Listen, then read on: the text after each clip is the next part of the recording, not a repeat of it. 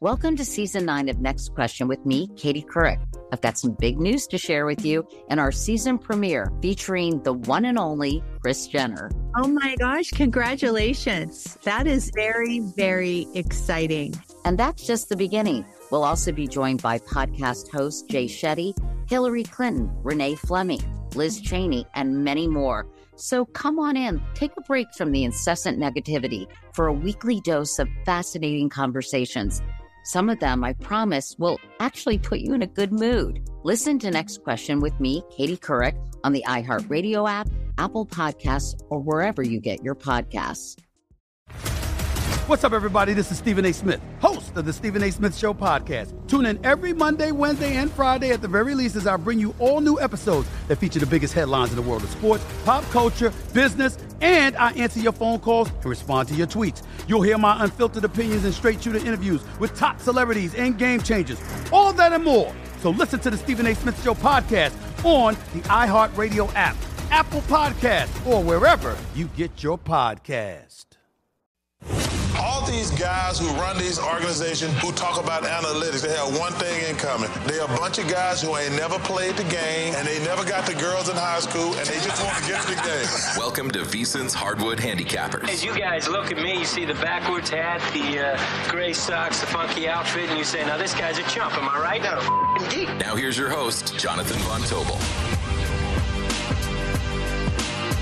What's up, folks? Welcome in to another edition of Hardwood Handicappers. Yes, there is still NBA basketball going on, and in fact, today's card was chef's kiss awesome, and we are down to the final 2 weeks of the regular season. So we have a lot to keep track of. We have a bunch of games that are currently underway right now that carry a whole bunch of weight, so we'll keep you up to date on those. One of which that we are watching in earnest, mainly because I have a futures ticket on the Pelicans to make to the postseason at plus 440, and a win here would put them well on their way to getting home court against the Lakers. And to play in, they are tied with the Los Angeles Lakers 100 all with about, we'll call it 6:55 left to go in the fourth quarter.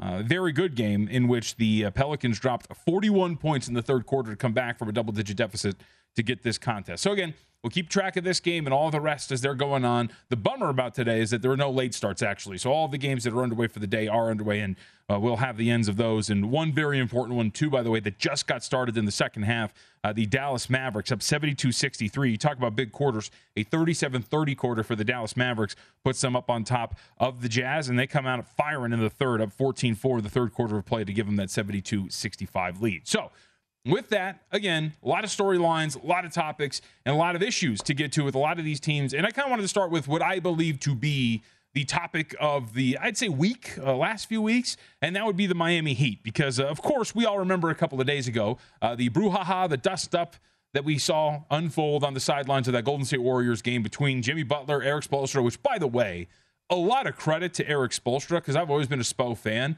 But for not backing down to Jimmy Butler and continuously going at him in that fight was absolutely fantastic. Throwing the clipboard at him and telling him, you coach, mother bleeper, right? Like, it was awesome. Fantastic from Spoelstra to not back down to Jimmy Butler, who, by the way, also looked like he was solo in that argument, too, right? Udonis Haslem was going at him.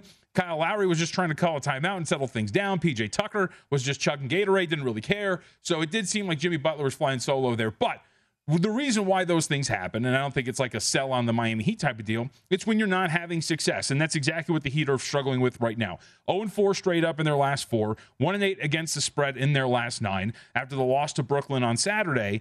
And when you look at everything that has gone wrong for Miami, we can point to a whole bunch of things, right? Miami's last 9 games. Let's just look at this overall and what we've seen. Again, 1-8 ATS in their last 9 games. A -6 net rating, meaning they've been outscored by 6 points every 100 possessions. Their offense is putting up 109.7 points per 100 possessions in non-garbage time minutes. Their defense is giving up 115.7 points per 100 possessions in non-garbage time minutes. And in that loss, Kyle Lowry was speaking to the media afterwards and mentioned this and said, look, like there's a lot of different things that we have to work on as a team. You know, I think we are at that point where we're not concerned in a sense of like panicking, but yeah, we have to fix some stuff.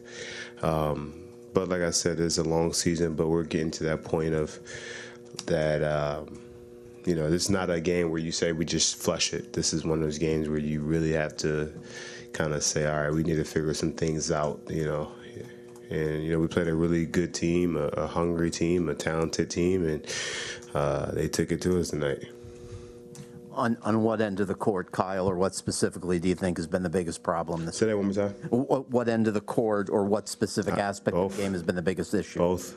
I mean, honestly, we scored 95 points and barely. And we a team that we could possibly score 120. We have to find ways to get more shots on goals, less turnovers. We also, defensive end need to kind of figure out exactly where we're going to be at all times. I think we still have some indecisiveness with, coverages and situations. And it speaks to what's been going on with Miami, too, right? That guy right there, Kyle Lowry, he's missed a lot of time due to personal reasons. Bam Adebayo has missed 25 games because of an injury that he suffered. So it would make some sense that there is some kind of just inefficiencies when it comes to these guys playing together because they really haven't played that much together at this point of the season. And it also speaks to how well Eric Spoelstra has done up to this point with this team that they're competing for the first overall seed in the Eastern Conference. But I think of all the struggles we've seen from Miami up to this point, I do believe that the offensive struggles are the ones that we should note and the ones that are worth kind of keeping our eye on. Because on the season, the Heat's half-court offense with their starting lineup, and that would be Lowry, Robinson, Butler, Tucker, Adebayo, has been average at best. 96.6 points per 100 plays, according to Cleaning the Glass. And during this slide that they're on, it's been worse. Over the last 9 games, 94.5 points per 100 plays in the half-court, and that's in these half-court settings, and they're getting absolutely demolished on the offensive glass, right? They've grabbed just 21.8% of their misses in half-court situations. That's since March 9th during, again, this 1-8 ATS slide. 20.9% overall in any situation, not just half-court. So they're getting next to nothing in second chance points during this slide. And sure enough, you look at some of the numbers, only 8.4 points per game in terms of second chance points during these last 9 games. That is dead last in the NBA over that 9-game stretch. And it's not just offensive rebounding either. It's just overall rebounding. They've grabbed just 47.4% of available rebounds during this 9-game slump that they've been on. And if you want to know, for context's sake, that would be dead last by a mile for a regular season setting. So again, it's just rebounding that has been a really big problem for them. And the turnovers have been a really big deal offensively for the Miami Heat during this slump that they have been on. Miami averaging 13.6 turnovers per game, turning it over on 14% of their offensive possessions. And sure enough, right, to get extremely nerdy and hardcore, when you're talking about turnovers, they're allowing 1.526 points per play in transition off of steals, which is a really below average rate. So again, you're turning the ball over. You're not getting second chance points, which is a big deal for a lot of teams. We're watching the Pelicans right now, who are up 106-105 over the Lakers with a little under 4 minutes left to go. They thrive on second chance points, but that's what helps, right? Second chance points and offensive rebounds usually lead to wide open 3-point shooters, which would help you out a lot in an offensive setting. And then when you just watch them with your eye, right, there's just a lot of disjointed offensive possessions. There's not a lot of flow. There's not a ton of guys who can create their own shots. If you look at it from that standpoint, Jimmy Butler is very much a drive, create contact, get to the free throw line type of guy. Kyle Lowry's not necessarily a dude who's going to create his own shot. He has the ability to, but he's not going to be the dude who consistently can do it on a possession-to-possession basis. So I think when you're talking about the flaws of this Miami Heat team that have kind of come out over the last 9 games, it's definitely watching them offensively, and it's watching them in terms of their half-court offense, because that has been a consistent problem throughout this entire regular season. But the defense, I think the defense kind of works itself out at this point, right? Because, again, the defensive rating, 115.7 per 100 possessions and non-garbage time minutes, it's really poor. But at the same time, when you're looking at this, right, there's a couple of things that stick out. 66.7% allowed within 4 feet of the basket, 46.1% on mid-range shots, which is extremely high. That's going to be something that corrects itself. Mid-range shooting, and especially hot mid-range shooting over a 9-game stretch from opponents. And think about some of the opponents they have faced, like the Brooklyn Nets, who have elite mid-range scorers in Kyrie Irving and Kevin Durant. That would cool down. That is something that's going to vary on a game-to-game basis and over a 9-10-game stretch. Because again, 9 games is still an extremely small sample size that we're talking about here. And they've only allowed opponents, because that 66.7% at the rim is really high, but they've only allowed opponents to take 31.9% of their attempts within 4 feet. So they're still keeping teams within 4 feet of the basket away. They're just hitting at a high percentage when they get to within 4 feet of the basket. So all of the issues, everything taken together here, It seems more dire for the Miami Heat because we saw them fight with one another a couple of days ago, and Spo totally won that thing. It's because they're 1-8 against the spread in their last 9 games. It's because they're 0-4 in their last 4, and they, again, were up by 2 points in the first quarter and then never led again against Brooklyn the other night with, 3:23 left to go in the first. So I would, if you're a Miami Heat backer, if you have anything futures-wise on Miami, I would kind of calm down to a certain extent. But you do want to see more from this half-court offense now as we get into the postseason, especially with a series against Brooklyn, which we'll talk about momentarily, looming in the first round, if that's potentially going to be the case. And speaking of the first round, the Eastern Conference, it's a massive mess at this point right now. Over the last 7-8 games, this is going to be incredible to see this plays out. This is from ESPN Stats and Info. Entering today, the top Eastern Conference teams, right? The 76ers at 46-27, the Heat 47-28, the Celtics 46-28, the Bucks 46-28. It was today, coming into today, the second day since 1970-71 season that the top 4 teams in the conference were separated by a half game through games on March 26th or later. Now that has resolved itself as a couple of these games are underway and or final, and lo and behold, guess who's in control of the top seed right now? I see Dan Miller with a jacket or something. Is that a jacket, a pullover, whatever it is? Boston Celtics. They are right now the number 1 seed in the Eastern Conference because of tiebreakers after the results of today. So this is going to be pretty fascinating how this shakes out and what these teams want too, because the seed that you don't want at this point right now is the 2 seed. You would assume that the Brooklyn Nets are going to win their first play-in game. Whoever the opponent is, they're going to be heavily favored to do so. So the 1, the 3, they have an extreme amount of value. But Boston right now, as it stands at 6:10 p.m. Pacific time on Sunday, is the number 1 seed in the Eastern Conference. By the way, too, today, I'm preaching to somebody today who is waiting for God to give you your next step. And you don't know what it is yet. You need God to show you your next step. Because God, I can't stay where I am, like I am, where it is. This isn't going to work. I have to move on, but I don't know where. A lot of time you'll use it as an excuse. Well, I don't know how. I don't know where. I don't know what. God, if you show me. God, if you tell me. God, if... No. You know enough right now. And if you needed to know more, he would show you. Hey, this is Stephen Furtick. I want to invite you to listen to my podcast, Elevation with Stephen Furtick. I am here to help you for the battles that you face in life, for the times when you feel discouraged, for the times that you need guidance from God. I want to give you the truth of what he says about you to help you rise to your full potential. Listen to Elevation with Stephen Furtick every Sunday and Friday on the iHeartRadio app, Apple Podcasts, or wherever you get your podcasts.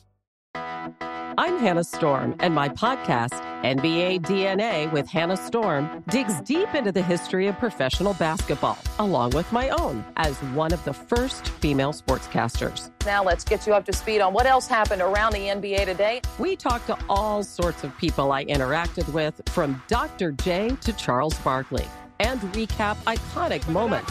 Yes, he's got it. Here he comes.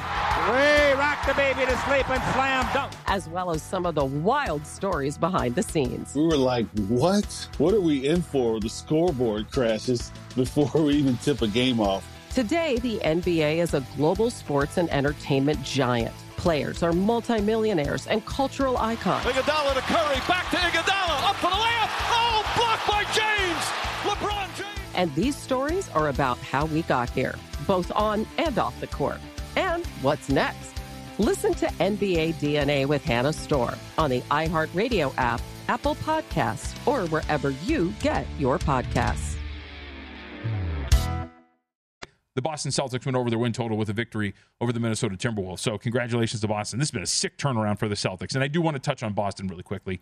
We'll do that later in the show because there's a narrative that has started to pop up over the last, I'd say, week or two that I got to tell you, pump the brakes on a little bit. Remaining strength of schedule, by the way, for all these teams that we're talking about, Philadelphia has the 23rd hardest schedule left.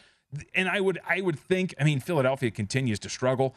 I would assume that Philadelphia, because of the way the schedule breaks down, has a really good shot at getting this top overall seed when you look at their schedule. Detroit twice, Indiana twice, Phoenix, Toronto, Milwaukee, Cleveland, Chicago. And that Phoenix game, you can take it out because they played Phoenix today. But how the top of the Eastern Conference shakes out is going to be absolutely nutty, man. Absolutely nutty. Okay, so we're going to talk about Brooklyn on the other side because Brooklyn, they're down 85-77 to the Charlotte Hornets. But I will just say this as we head into the break. the more I watch Brooklyn and the more you dive into their numbers, and now that we get the news that, of course, Kyrie Irving, he can play in home games, all these, I find it harder and harder to quit the Brooklyn Nets. I'm still in on Milwaukee being the top team in the Eastern Conference, and we'll get to the details of that, but I am finding it harder and harder to turn my eye away from the Brooklyn Nets in the Eastern Conference. We'll have that and much more on the other side as Hardwood Handicappers here on VSiN, the Sports Betting Network.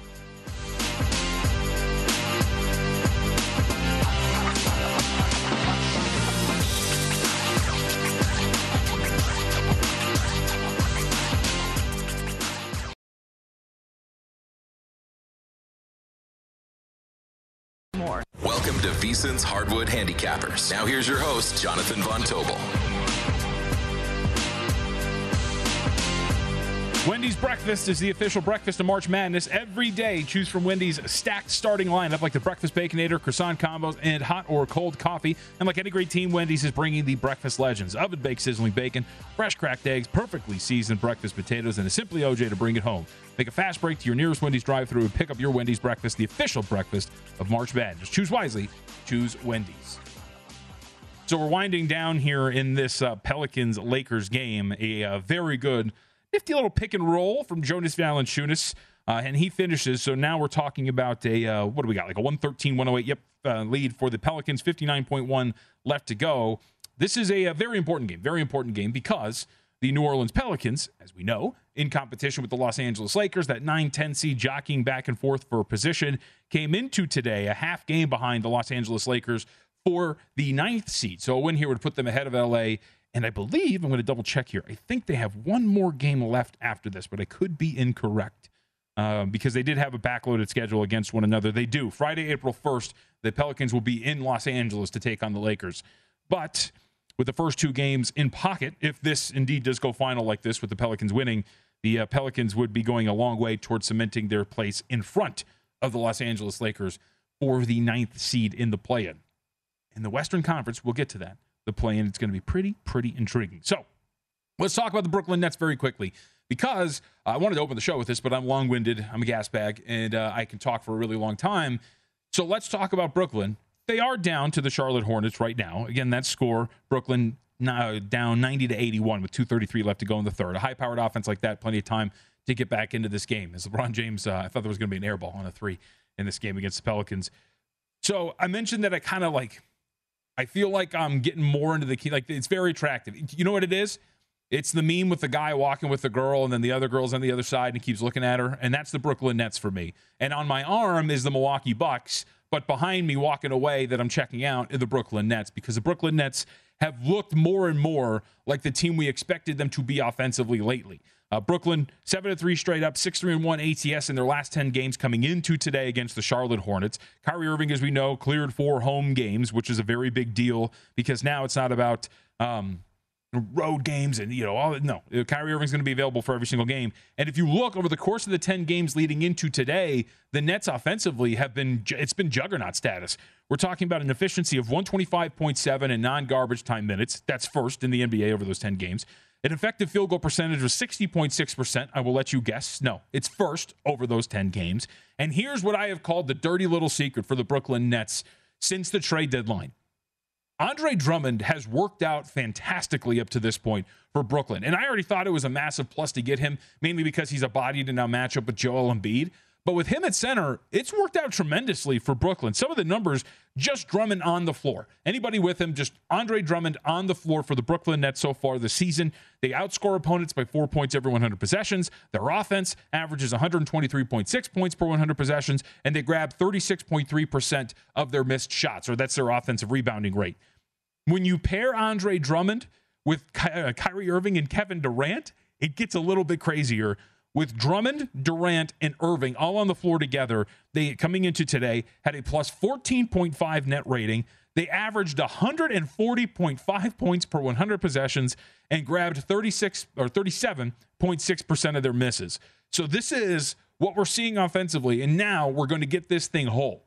Over the last 6 or 7 games here for Brooklyn, all of these guys are going to be able to play together with regularity, barring injury. They'll be able to work some continuity out. I'm kind of past the whole Ben Simmons thing. I said this, I think it was last week, whatever it is. As we evaluate these teams, kind of done. We played the clip last week from Steve Nash and how he kind of stumbled and bumbled his way through an answer about Ben Simmons and the epidural that he had. But now as we look forward and as Kyrie Irving and Kevin Durant get more and more time together and they get to work out some of these lineups and the kinks, there's still some questions about the bench and what that looks like, yada, yada. But the bottom line, in the NBA postseason, when you have two scorers who can operate and create like Kyrie Irving and Kevin Durant, when you have a guy like Andre Drummond who can rebound the way that he does and give those two guys second chance opportunities, this is a pretty big deal for Brooklyn. So again, I do believe that Milwaukee, who has been kind of getting through the regular season, just wants to get to the tournament, still has a shot at the 1 seed. Have they been less than impressive? I'm still finding myself very tempted to look Brooklyn's way. And before the season started, to be fair, in the NBA guide that we wrote, my preseason finals was Brooklyn and Phoenix. And I think we're leaning toward that again. I think we're kind of heading in that direction.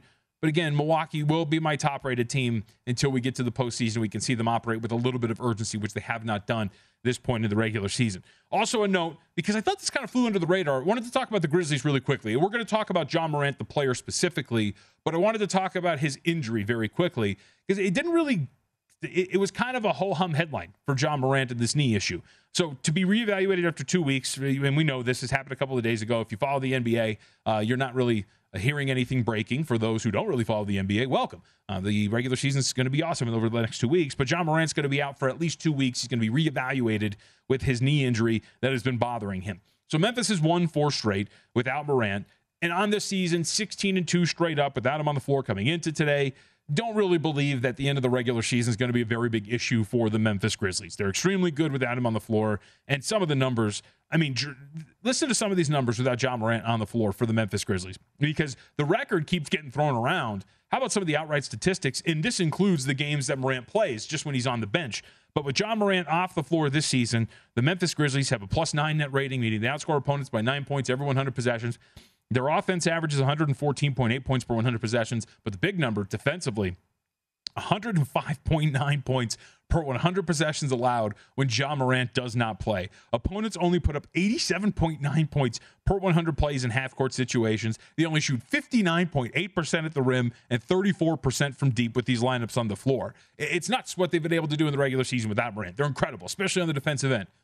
But, and I'm going to throw this caveat in here, I do wonder what a playoff series looks like if Morant can't play. Because, again, the key word here for Morant's injury is reevaluated. It doesn't mean return. It means reevaluated.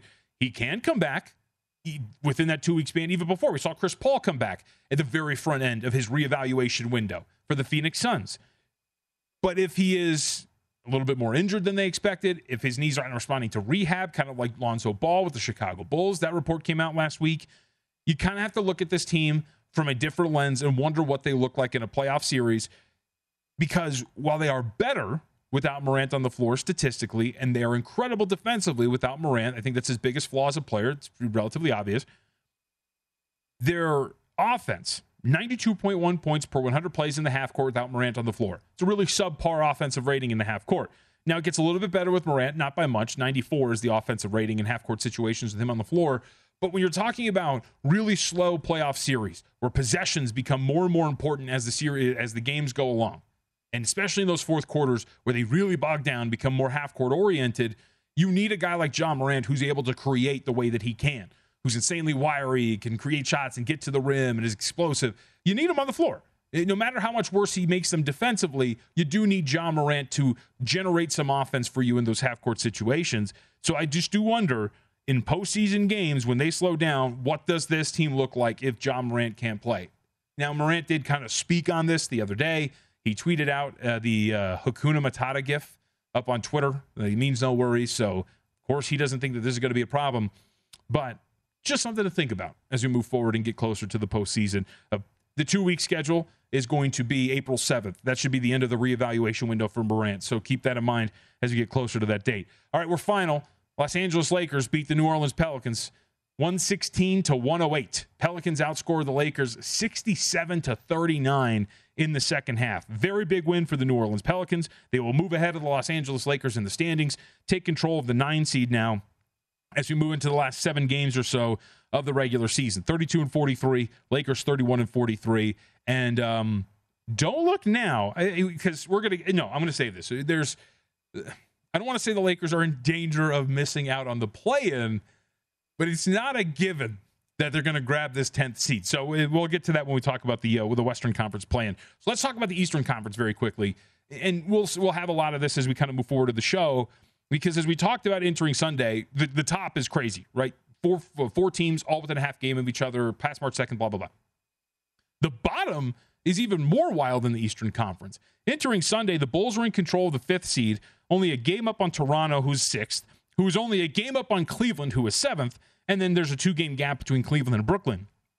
But those 3 teams, Chicago, Toronto, and Cleveland, how this plays out between them is going to be very fascinating. And we're going to get to some of the numbers, because as you look in terms of the odds to make the postseason, up at DraftKings, we have all these Eastern Conference teams listed. Atlanta, Cleveland, Chicago, Charlotte, Brooklyn, and Toronto.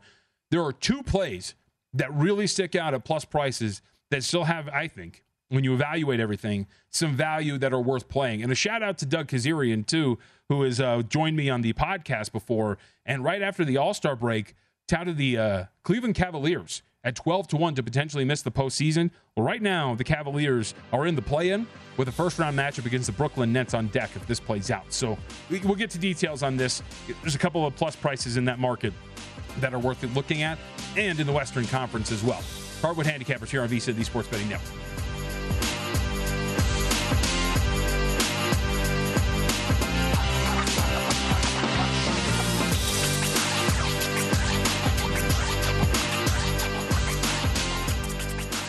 Store. Welcome to VSiN's Hardwood Handicappers. Now here's your host, Jonathan Von Tobel.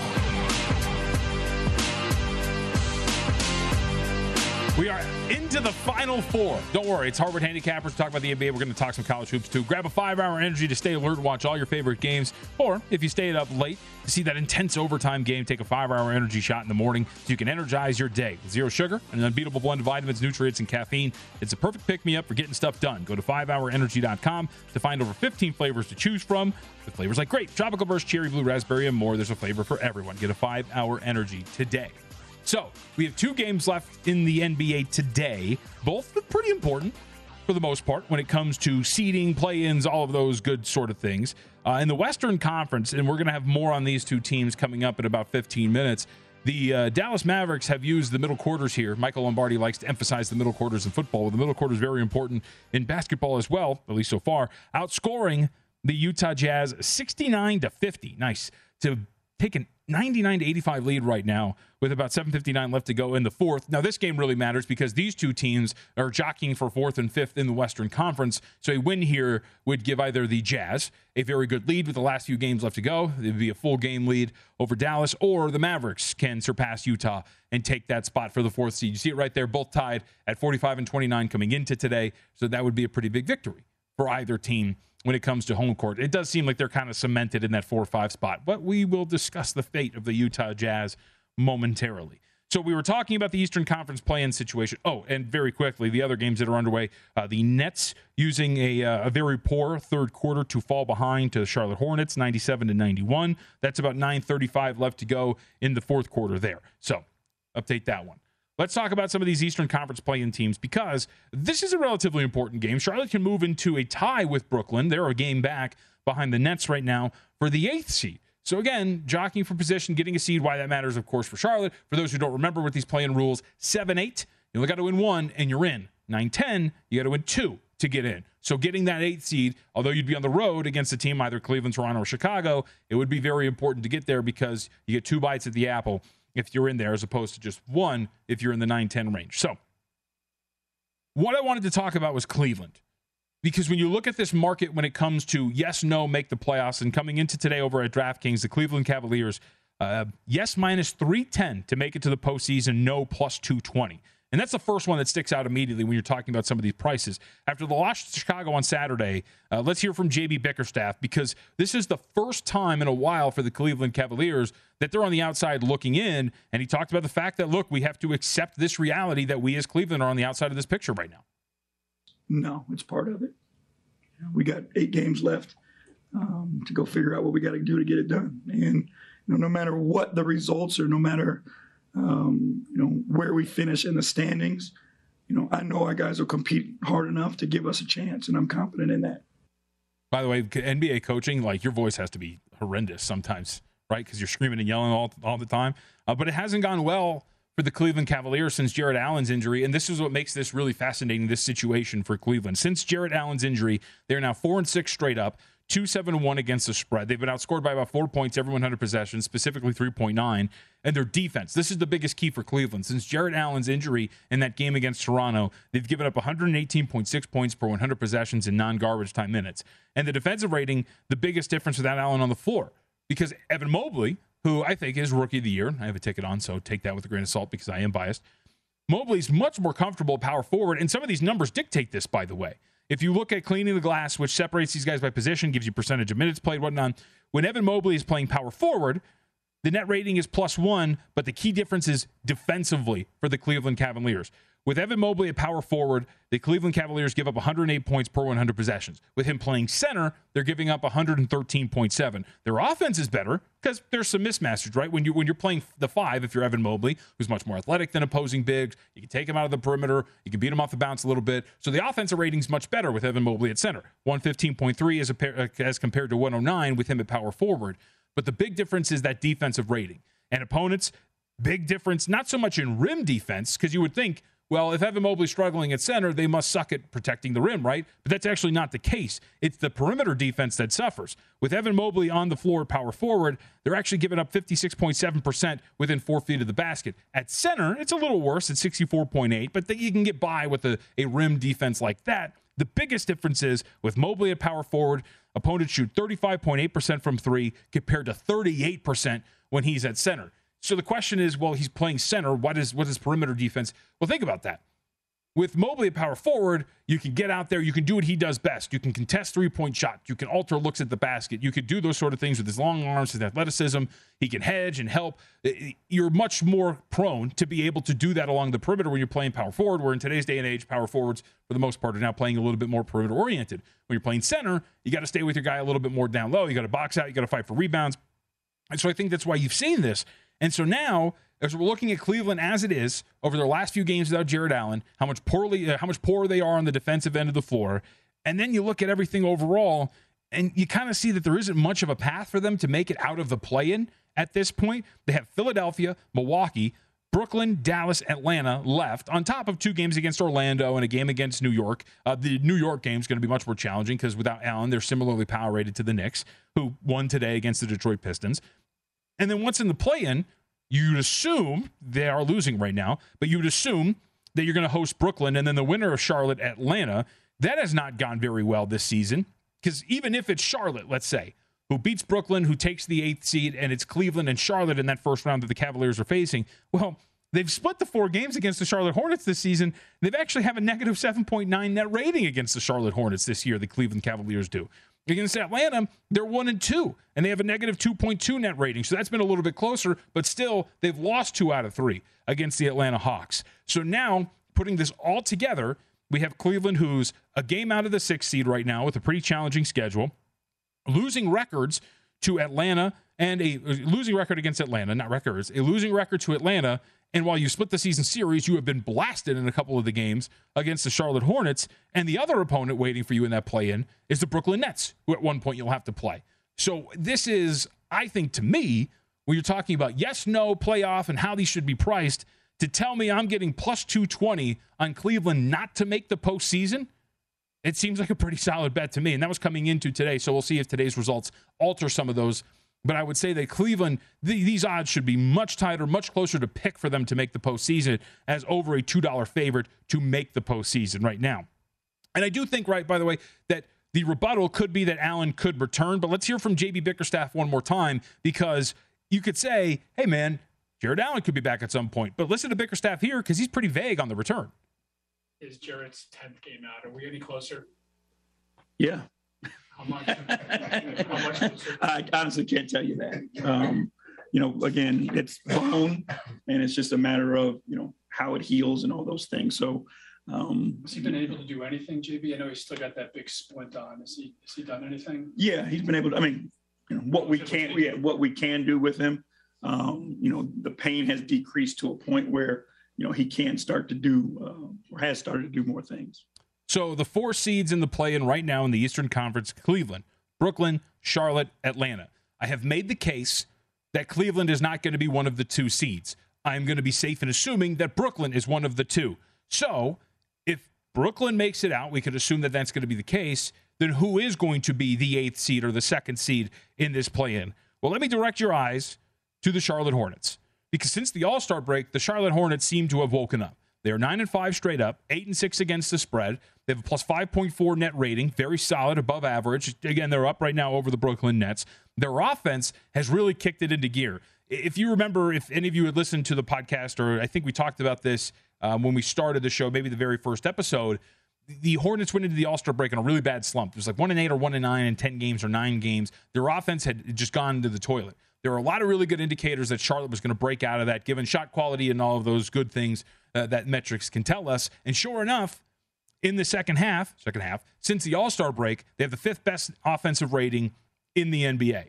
So now we're talking about Charlotte, who has also had its way with Atlanta's defense, like many have. Season series tied 1-1, but Hornets are plus 9.3 in the regular season in terms of net rating against the Atlanta Hawks, and has averaged 122.1 per 100 possessions in those 2 games. We mentioned the net rating against the Cleveland Cavaliers. So Cleveland's the 7th seed, and we're talking about Brooklyn and Atlanta. And Atlanta's I was going to say something that was probably not appropriate for the network, but a very poor defensive team. To me, all signs point to 2 things here in this market. It is the Cleveland Cavaliers to miss out on the postseason at a plus 220 price, and you can get the Hornets in the range of 3-1 to make the postseason at this point right now. And Atlanta, I've mentioned this before, wrote about it this week up on the website in the 3 things to watch.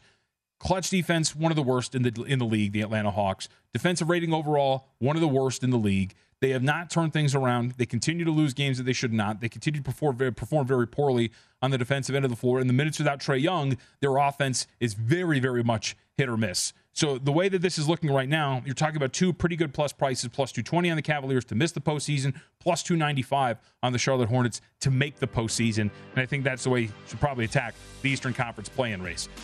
Let's talk about the Western Conference play-in race. Let's talk about most improved player. Let's talk about a lot of things here as you wrap up the first hour. When we come back, and in the second hour, we start to look at Monday. And don't worry, it is Hardwood Handicappers. We talk about the NBA, but for those who know, I like college hoops. We'll get to the Final Four as well.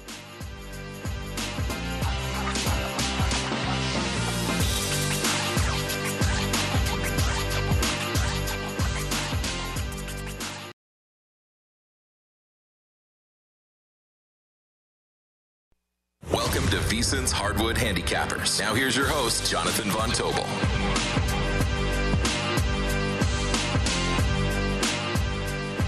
Let's continue our conversations about the conferences here. We just spoke a little bit about the Eastern Conference, the play-in situation. The East is the first round, actually, from the play-in all the way through for both conferences is going to be absolutely wild. When you're talking about Lakers and whether or not they're going to make it in, their play-in situation right now in control of the 10th seed, only a game up on the San Antonio Spurs. What's going to happen in the Eastern Conference, both play-in, seeding, first round.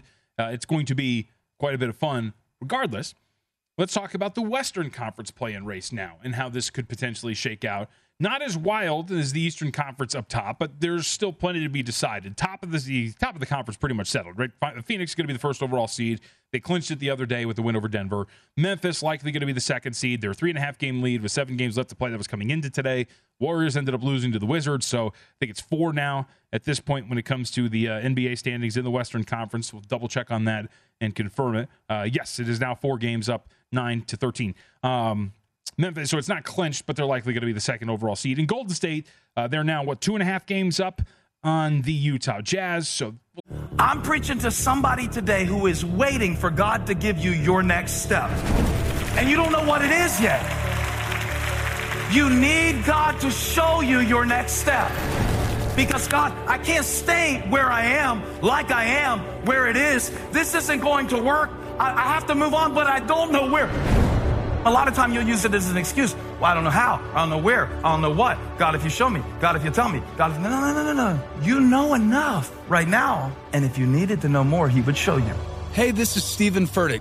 I want to invite you to listen to my podcast, Elevation with Stephen Furtick. I am here to help you for the battles that you face in life, for the times when you feel discouraged, for the times that you need guidance from God. I want to give you the truth of what He says about you to help you rise to your full potential. Listen to Elevation with Stephen Furtick every Sunday and Friday on the iHeartRadio app, Apple Podcasts, or wherever you get your podcasts. I'm Hannah Storm, and my podcast, NBA DNA with Hannah Storm, digs deep into the history of professional basketball, along with my own, as one of the first female sportscasters. Now let's get you up to speed on what else happened around the NBA today. We talked to all sorts of people I interacted with, from Dr. J to Charles Barkley, and recap iconic moments. Yes, he's got it. Here he comes. Way rock the baby to sleep and slam dunk. As well as some of the wild stories behind the scenes. We were like, what? What are we in for? The scoreboard crashes before we even tip a game off. Today, the NBA is a global sports and entertainment giant. Players are multimillionaires and cultural icons. Iguodala to Curry, back to Iguodala, up for the layup. Oh, blocked by James. LeBron James. And these stories are about how we got here, both on and off the court. And what's next? Listen to NBA DNA with Hannah Storm on the iHeartRadio app, Apple Podcasts, or wherever you get your podcasts. See if that actually holds, but you'd assume that Golden State could do enough to hold on to that. And it's actually only 2.5 games on the Utah Jazz. Now, this game is about to go final, 114-100. Jazz are going to fall to the 5. Denver, Dallas, is going to move up to the 4, so you get some switches there. It does seem very likely that Golden State would hold on to the 3, but I would not put that in stone, given how poorly this team has played here without Stephen Curry. So this is where you kind of get into the wild part about this. So let's focus on what's going to happen here. So Dallas and Utah, it's officially final, 114-100. Mavericks will move it to control the 4th seed. Jazz have their losing streak extended to 0-3 or 0-4 straight up at ATS after this loss here to the Mavericks. And this is where it gets, I think, kind of dicey for Utah because they're not playing well. They are injured and banged up. Rudy Gobert took the day off again today. Bojan Bogdanovic has missed time as well. And when you talk about being the driver's seat for the 4th seed and the way the rest of the regular season schedule breaks down, the Jazz have quite the challenge in front of them. According to Tankathon coming into today, they had the 4th hardest schedule left in the NBA. Their next game is on the road against the Clippers. They're going to come back home for the Los Angeles Lakers. Then they go to Golden State. They go with a two-game homestand very quickly against Memphis and OKC. 3 games, actually, because then Phoenix is there before they wrap up on the road against Portland. That last game against Portland could very much matter. But what does it matter about? Because it could be for the 4th seed or it could be for the 6th. Because if you look at the way the Denver schedule, who is right now the 6th seed in the Western Conference behind the Utah Jazz, Denver's got a pretty manageable schedule. They're on the road against Charlotte coming up next. They're at Indiana. They come back home against Minnesota, which is a massive, massive game because those two right now are 6 and 7. That could make the difference for the play-in. After that, you're talking about a road game against the Lakers, back home against San Antonio, Memphis, and then the Lakers one more time for the Denver Nuggets. So when all is said and done, the Jazz, who again are in the middle of a 4-game losing streak at this point right now, could be the 6th seed, especially once you consider recent form and injury. Doesn't really become that crazy of a thought here. And now let's talk about Utah overall, because this team, there are some bigger picture things here with Utah. If you read reports and the rumblings that's coming, that come out of the Jazz franchise, it does seem like this is a boom or bust type season, and it is going to be a bust season in terms of keeping this team together. Quinn Snyder has been rumored for the San Antonio job. The Los Angeles Lakers job was the most recent report as well. I believe it was Mark Stein who had that report in terms of Quinn Snyder being up for a couple of other jobs, even though he's got a couple of years left on his contract with the Utah Jazz, I believe. And then you look at coming into today, just March alone for Utah. 7-7 straight up, 3-11 against the spread. That's going to go to 7-8 straight up, 3-12 against the spread in their last 15. A plus 3.2 net rating, but their defense hasn't been great. 112.5 points per 100 possessions allowed. And that defensive rating is with Rudy Gobert coming into today, playing every game but one in the month of March. They're also missing, as I mentioned, Bojan Bogdanovic since March the 9th. He's missed 7 straight and 8 of the last 9. And the numbers without him on the floor are not very good. With Utah, with Bogdanovic off for Utah, and Conley, Mitchell, and Gobert on, they've been outscored by 5 points every 100 possessions. They're giving up 115.6. He's their only relatively solid perimeter defender in terms of the ability to stop dribble penetration and stay in front of a guy. We saw all those shortcomings come up last year in that loss to the Los Angeles Clippers in the postseason. So now all of those flaws are being exposed right now. It's extremely, extremely negative right now for the Utah Jazz when it comes to not only the jockeying for seeding and where they're going to finish in the Western Conference, but then what's going to happen in the first round and who they end up matching up with. A Memphis-Utah series, for example, would be pretty interesting because the Jazz are kind of beat up, shorthanded, and not playing well. And Memphis, we talked about, yeah, they might have Ja Morant, they might not. We'll see if that's going to be the case. So how it breaks down and who their first-round matchup is going to be pretty fascinating. What if Dallas makes the move to 3 because the Golden State Warriors start to fail, and all of a sudden you talk about a 3-6 matchup between Dallas and Utah? So there's a lot to be settled in the Western Conference standings, but I think out of all of this, Utah might, to some people, look somewhat tempting when you have an all-star guard in Donovan Mitchell who can score in bunches, who has done very good things in the postseason, who we have seen offensively operate at an extremely elite level in the postseason at times, but it does seem like this is kind of the end of the road for Utah, and this is for another episode of Hardwood Handicappers. But what that means for next season in terms of blowing it up, where Donovan Mitchell ends up, what that could mean for Utah. Did they split with Rudy Gobert? Because there were reports that those two still don't get along very well. So very dramatic, all drama-filled. But I think at the end of the day, the focus here is on the fact that the Utah Jazz very much look like they're going to be an early exit, given how poorly they have played here down the stretch, their injury situation, and just the way that the conference could break down. So, and this is, I want to mention this really quickly, and I'm kind of excited about this mainly because this would be such good, like, I'm a Clippers guy, so I would love to see the Lakers fail to a certain extent. But with this loss, the Lakers are only a game up on the San Antonio Spurs.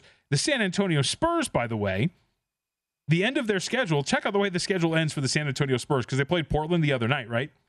They have the Rockets next. They have 2 more meetings with the Portland Trailblazers, both at home, and they also have Denver, Minnesota, Dallas, and then Golden State mixed in there too. So there are some challenging games there. But when you're talking about 3 of your final few games against the Rockets and the Portland Trailblazers, I mean, don't sleep on the Spurs being able to potentially make a push here when it comes to the 10th seed. And the Lakers continue to lose these games. It would be pretty incredible to watch the Los Angeles Lakers not just miss out on the postseason, but miss out on the play-in tournament because the San Antonio Spurs catch them because they have 2 games against the Portland Trailblazers and a game against the Houston Rockets left on the schedule. So, congratulations, by the way, to the San Antonio Spurs who went over their win total the other day. We talked a little bit about Memphis and San Antonio, too. Both have most improved player of the year candidates. And we'll have more details on this in the second hour. But if you had noticed, if you're someone like me who's been shopping around in these awards markets and looking around, you'll notice that the most improved player of the year market has actually been pulled down in quite a few spots. Well, that comes on the heels of the news that Ja Morant's not going to be reevaluated for 2 weeks. And what this means for the race is going to be something worth monitoring. And I don't even know how you monitor it, but it's definitely important, right? It doesn't mean nothing because it's most improved player and it's defensive player of the year that have 2 favorites that have missed an extraordinary amount of time. Ja Morant now at DraftKings, I think it was off the board last I looked. Screen up there says minus 800. But for those who've been keeping track of this market, okay, so it's up now, as my producer tells me. So it's up to minus 800. But it was minus 1,600 a couple of days ago before the Ja Morant news he was going to miss 2 weeks and be reevaluated after that timeline. So you cut the odds in half. What is interesting here is how much is too much in terms of missed time for Ja Morant. We'll get to the resumes of the others, but just in terms of missed time, if you go back in history, the winner of this award with the most missed games in recent history is Jimmy Butler. That was the 2014-2015 season. He missed 17 games and won it. The odds the amount of games, if Morant comes right back at that 2-week mark of being reevaluated, he'll have missed 23 games. And it's extremely likely that it's 24 because if he comes back at that point, it's a back-to-back against New Orleans and Boston. And you would assume because of a knee injury and you're staring at meaning nothing in a game against Boston, right, an Eastern Conference foe when you have the 2 seed locked up, they probably wouldn't play in that game. So now it's probably 24 games that he's missed. Do you overlook 24 missed games and still give him most improved? Do games played matter for a category like most improved? If you told me no, I would totally understand it, but you do have to adjust the odds to a certain extent because of that. And on top of that, Tyrese Maxey, Darius Garland, who is the second choice right now up on the board, Desmond Bane, and DeJounte Murray all have incredible resumes. to win this award outside of challenging Morant. So how this shakes out, and we'll get to the numbers for all 5 of these guys in terms of their resumes to win this award. But what does time missed mean for awards like Most Improved, for Defensive Player of the Year? Rudy Gobert missed another game today, so you've got Bam Adebayo, who has missed 25, Rudy Gobert, who's missed an exorbitant amount of games as well. How do these shake out for these awards?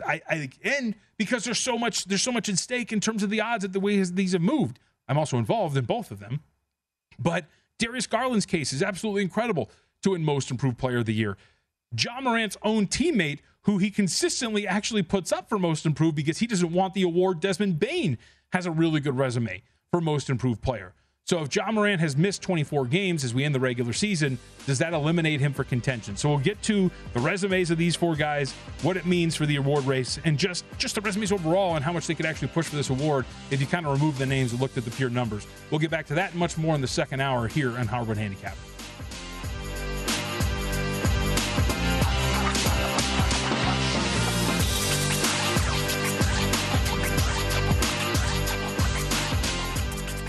The rules are. Welcome to season 9 of Next Question with me, Katie Couric. I've got some big news to share with you in our season premiere featuring the one and only Kris Jenner. Oh my gosh, congratulations. That is very, very exciting. And that's just the beginning. We'll also be joined by podcast hosts Jay Shetty, Hillary Clinton, Renee Fleming, Liz Cheney, and many more. So come on in, take a break from the incessant negativity for a weekly dose of fascinating conversations. Some of them, I promise, will actually put you in a good mood. Listen to Next Question with me, Katie Couric, on the iHeartRadio app, Apple Podcasts, or wherever you get your podcasts. What's up, everybody? This is Stephen A. Smith, host of the Stephen A. Smith Show podcast. Tune in every Monday, Wednesday, and Friday at the very least as I bring you all new episodes that feature the biggest headlines in the world of sports, pop culture, business, and I answer your phone calls and respond to your tweets. You'll hear my unfiltered opinions and straight-shooter interviews with top celebrities and game changers. All that and more. So listen to the Stephen A. Smith Show podcast on the iHeartRadio app, Apple Podcasts, or wherever you get your podcasts.